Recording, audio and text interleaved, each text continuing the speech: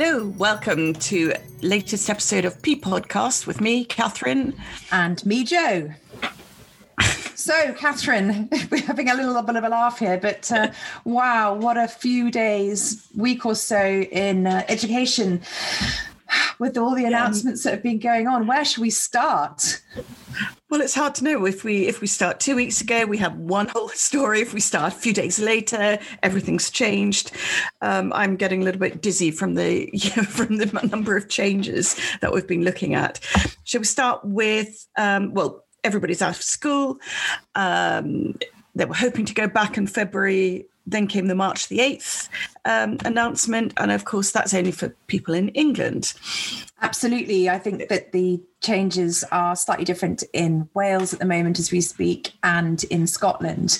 But from an English point of view, the 8th of March is the earliest point at which Mr. Johnson has said that our children will go back, and they will go back if they do in some form of trickled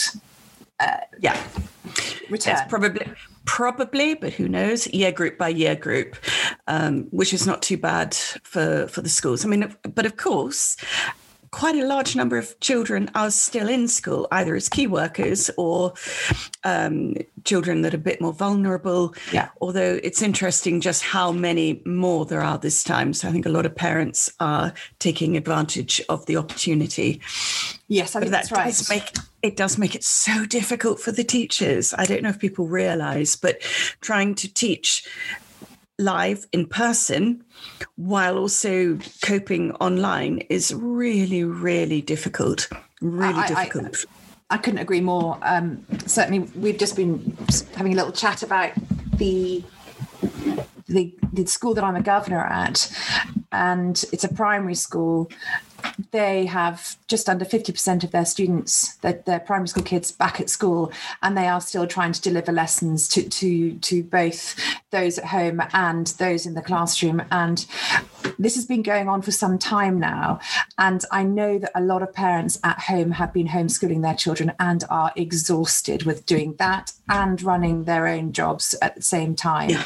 But please bear in mind that our teachers are in the classroom. They are delivering homeschooling to the children at home, and very many of them are parents themselves and are doing that themselves too. And this has been going on now for almost a year. So thank you to all our teaching colleagues out there and parents who have worked so hard, but it's pretty tough out there. They're tired now. Yes. Really tired. Yes. Yeah, absolutely. I think there's a lot of exhaustion and fear and worry and anxiety and everything, new variants coming through, vaccines. There's so much going on.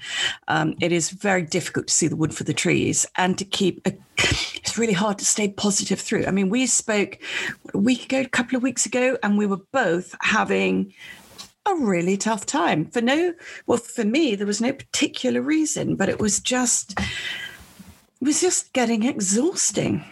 Yeah, for me, it was last Wednesday, and it was the announcement from Mr. Johnson that these children would not go back until the 8th of March at the earliest.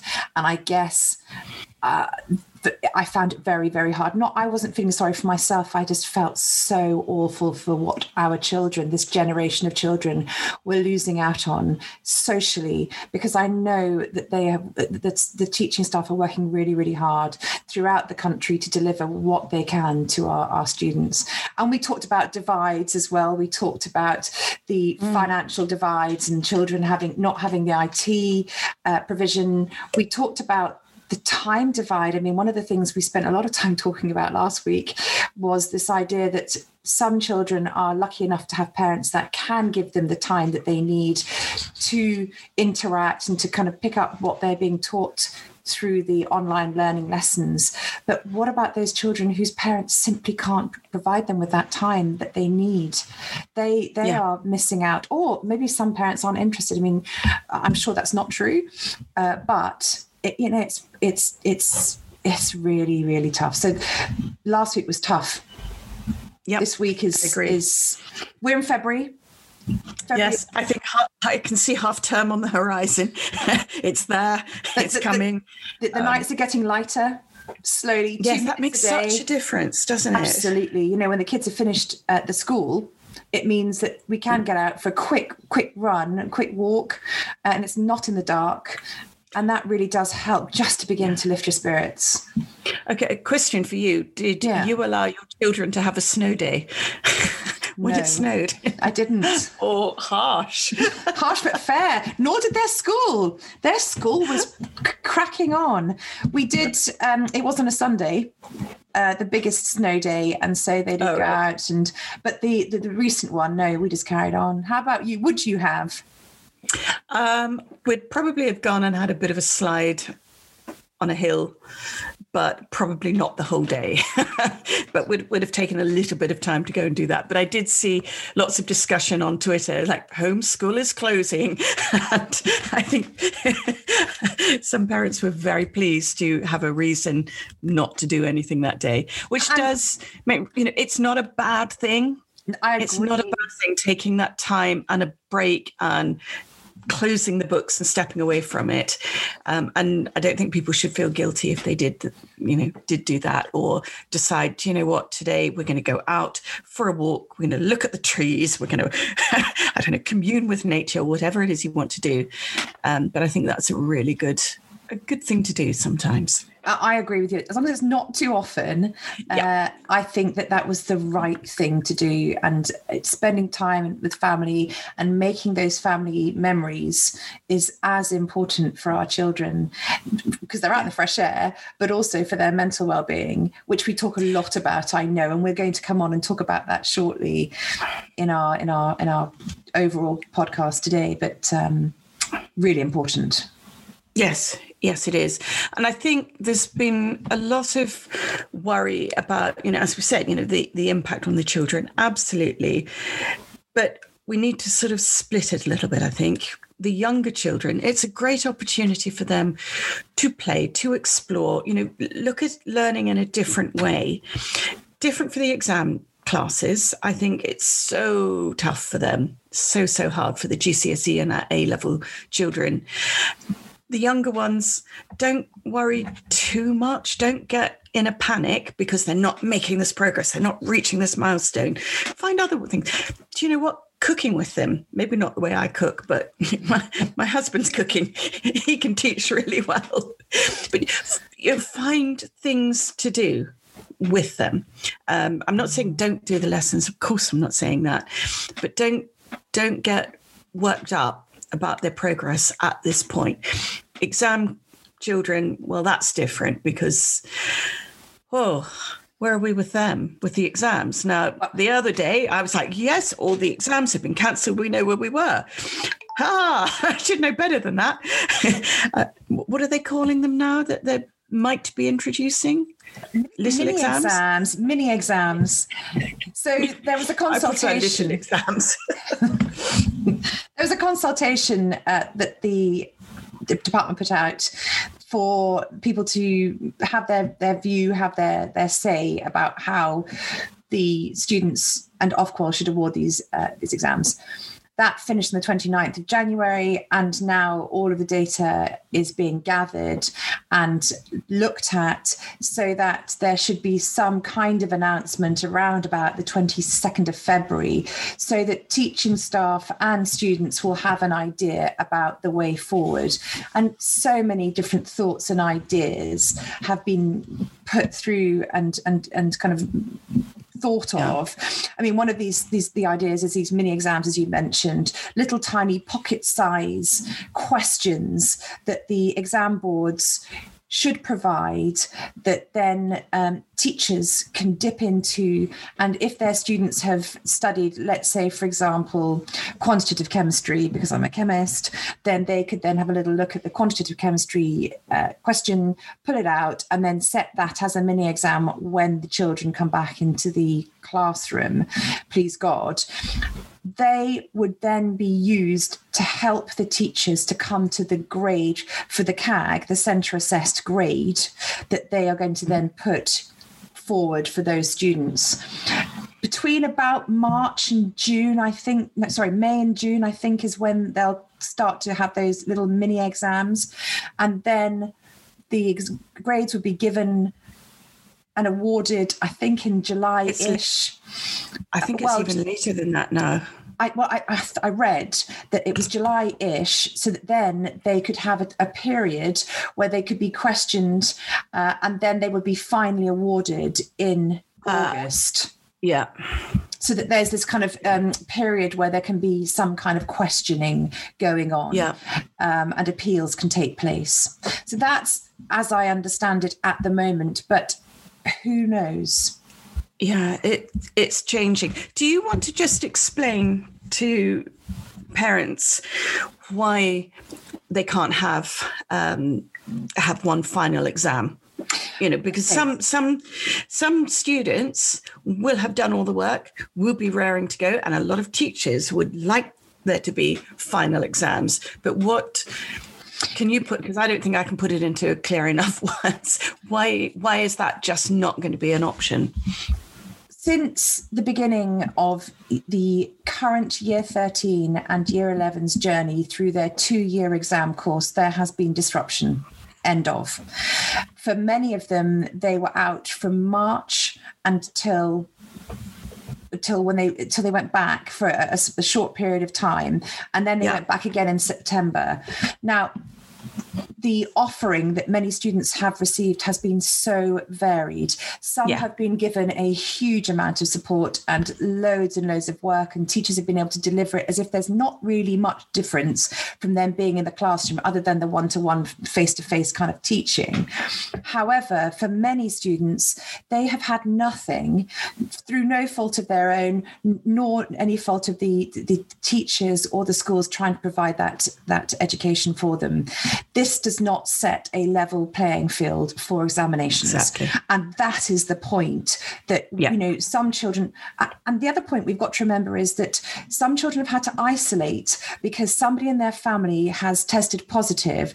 Therefore, through no fault of their own, they have also been out of school for 10 days. And for some children that I know, they've had 3 or 4 periods of 10 days away from school because their families are very large, which means that they have not been able to access the curriculum.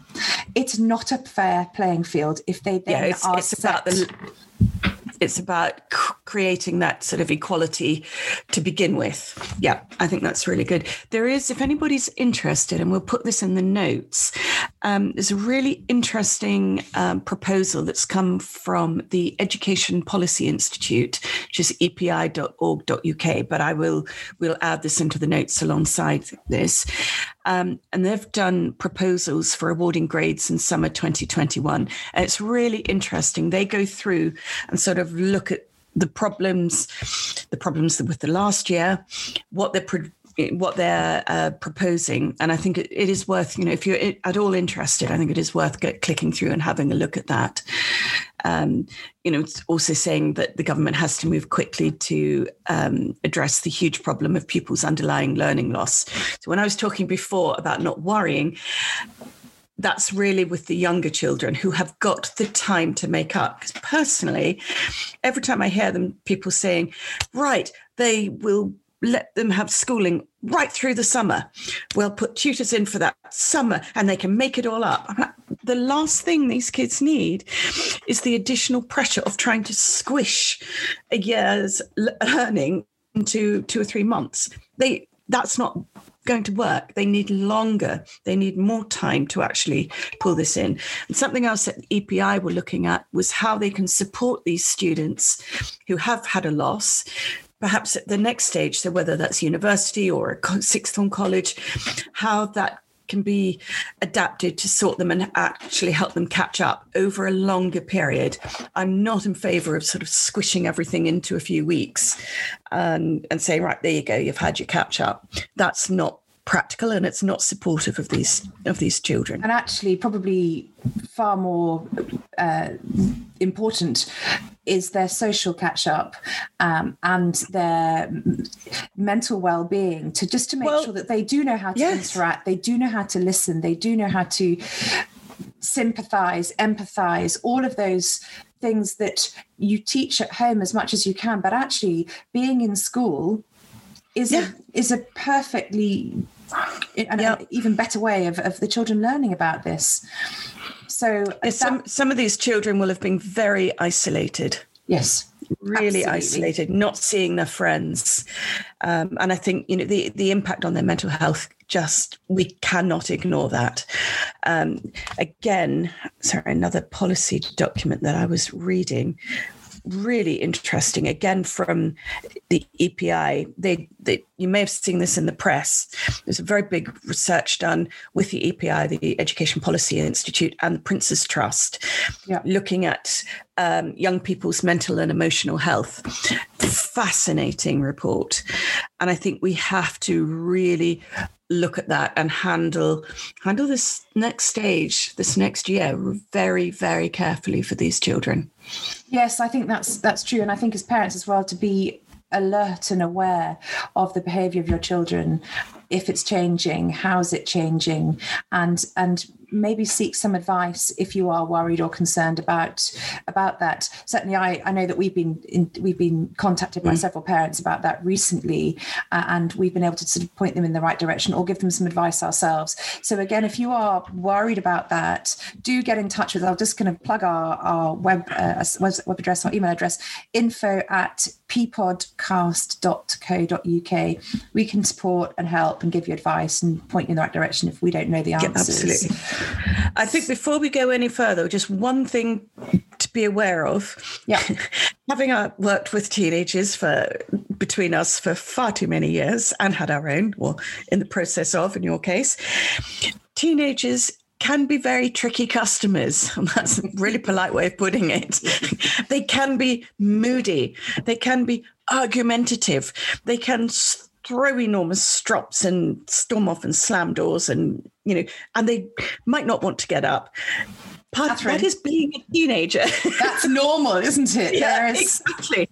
That is normal. And of course, it's quite different if you are stuck in a house with that, and if you've got more than one, it's tough. But it doesn't mean they've got mental health problems, but it means they're a damned annoying teenager. However, that's not to negate the people who really are struggling. But what I'm trying to say is don't panic because your child seems to have changed a lot. Gosh, I remember when we were teaching together, I'd get some parents saying, "Oh, but they've changed since they came to this school." It's like, yes, they're now 14. This would be happening at any school. And trying to get people to realize that some things are just the natural progression, but it's being really alert to when it tips into something that you need to worry about, or need to look for help or get some support. And I know, because you've advised so many parents so many times, it doesn't matter whether you've got a 3-year-old or an 18-year-old or 19-year-old with you. Those lines of communication from parent to child or adolescent or young adult are absolutely vital. So if you can keep those lines of communication open, no matter how tenuous, it's really important to keep those lines of communication open, because that's when the support that you are required to give as a parent can be provided, or you can listen and then go and seek the support if you don't know how to from somewhere else. And let's be honest, sometimes that's hard. Sometimes they push the buttons, and it's very easy to get drawn into that. And at some point, especially when you are stuck together 24 hours a day, you need to find time or space for yourself to sort of step away, decompress, to count to 10 or 200 or whatever. And remember, okay, I'm the adult. I'm not, they're not going to draw me into this. And then go back and try and have that conversation, even though it might be the last thing you want to have. It's hard. It is hard. The other thing I was going to say this week, you've provided me with the most valuable piece of support and advice that I've heard all week. And I'd love you to share it with our listeners, please. Well, I cannot take ownership of this, because I read it in a tweet and it just hit the mark with me. It's like, I wish I had known this a few years ago. It was by a man who said that he now no longer had arguments with his wife since he learnt this one thing. If one of them was in a state or upset, the other one would say, do you want support or do you want a solution? And he said just that simple thing, going support or solution, solved many, many arguments. Because I know I'm very solution driven. So if one of my children comes and is upset about something, I go instantly into, well, you should do this, you could do this, and da da da. And actually, that's not what they need. They just want you to listen. They don't need me to go into sort of schoolma'am mode and find a solution. They just want me to say, oh, that's awful. Oh, I can see why you're upset, and not have to find a solution. They just need to release. Yeah. So I think it is really, really good. Do you want a solution or do you want support? And that for me this week has been my mantra to any that has come to me through my family. And honestly, it's been fantastic. Even with I think it helps them realize what do I actually need? Oh, hang on.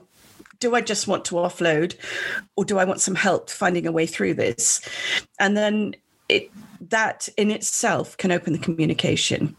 Yeah. So take away with you this week, support or solution, because that is just a top tip that Kathryn has shared with me, and I'm really grateful. So one of the things, the real thing that we wanted to talk about this week, other than where we are educationally, was who sets the tone in your house every day. And if it's you that sets that tone, what impact does the tone that you are setting every morning or every afternoon have on the rest of your family? I'll fess up and say that on Wednesday, following the announcement from Mr. Johnson, I found it very, very hard, and I woke up and I know that I was not in a great place. And I know that rubbed off on the rest of my family. It was raining outside. It was dark. It was miserable. And it was a very, very, very tough day. Having then spoken to Kathryn and taught things through, I woke up the next morning determined to set a better tone. And I did, and it was incredible, the difference in the way that we all approached our day. So we asked the sort of question, who sets the tone? Is it you? And how, if it is you, or is it your teenager, or is it your 5-year-old who's setting the tone? And do different people set the tone at different points in the day, and therefore really change the dynamics of how you're all functioning and working during this lockdown?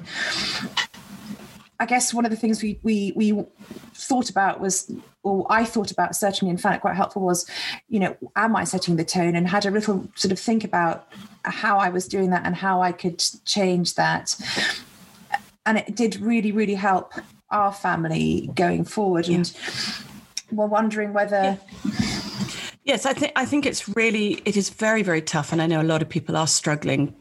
For me, I'm struggling more this lockdown than the first one. This might sound stupid, but there was almost the novelty factor in it. We're not allowed out. What are the rules? What can I do? Or you this far away? And now it's just tedious, and I've had enough, and I want to go to a cafe and have a coffee.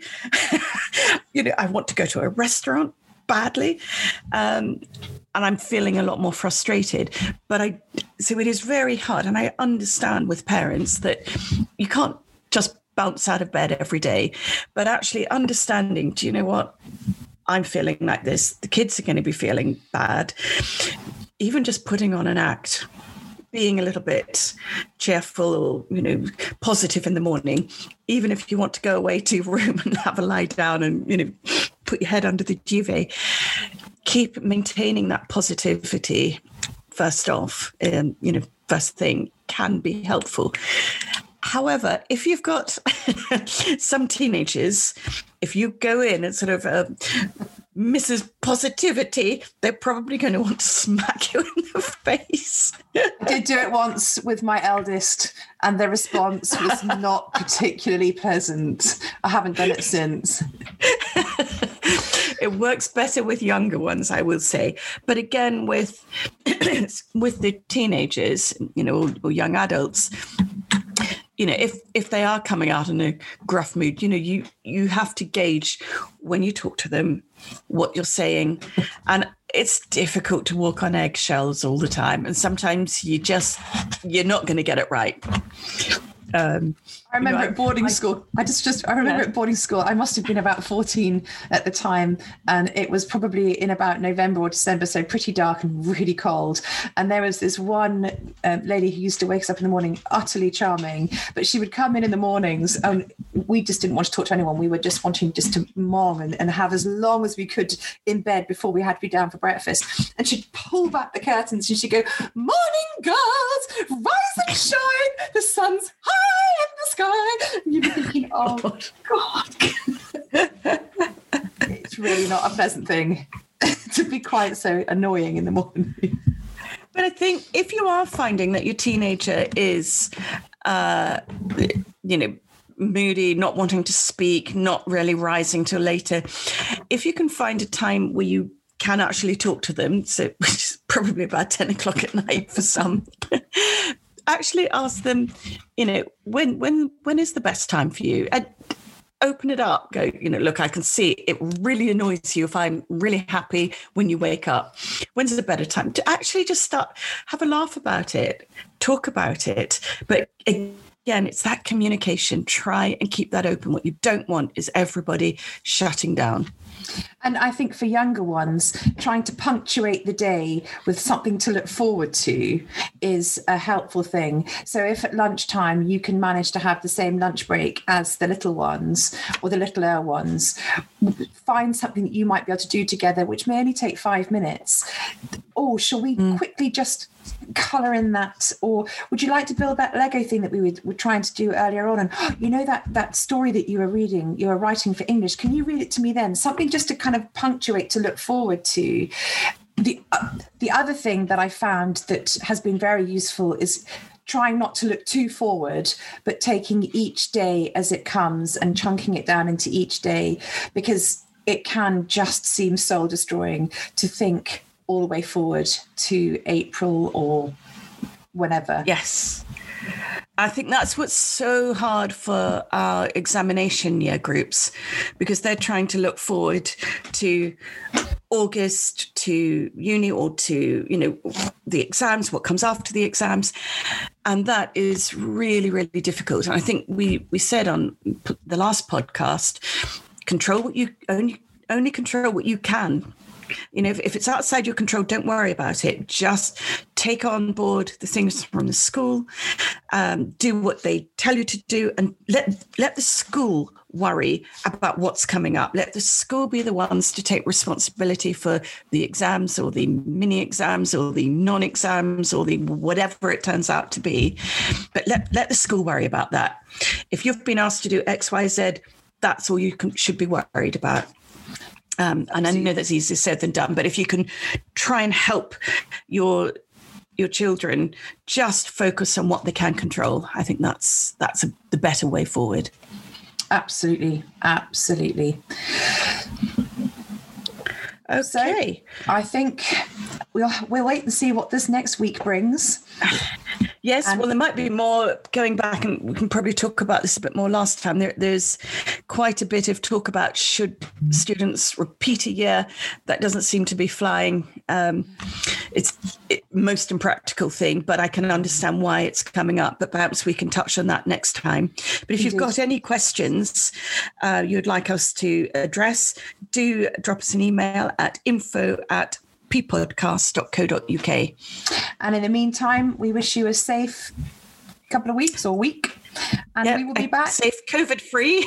Yes, please. Absolutely. We'll see you within the next couple of weeks. Thank you. Bye. Bye.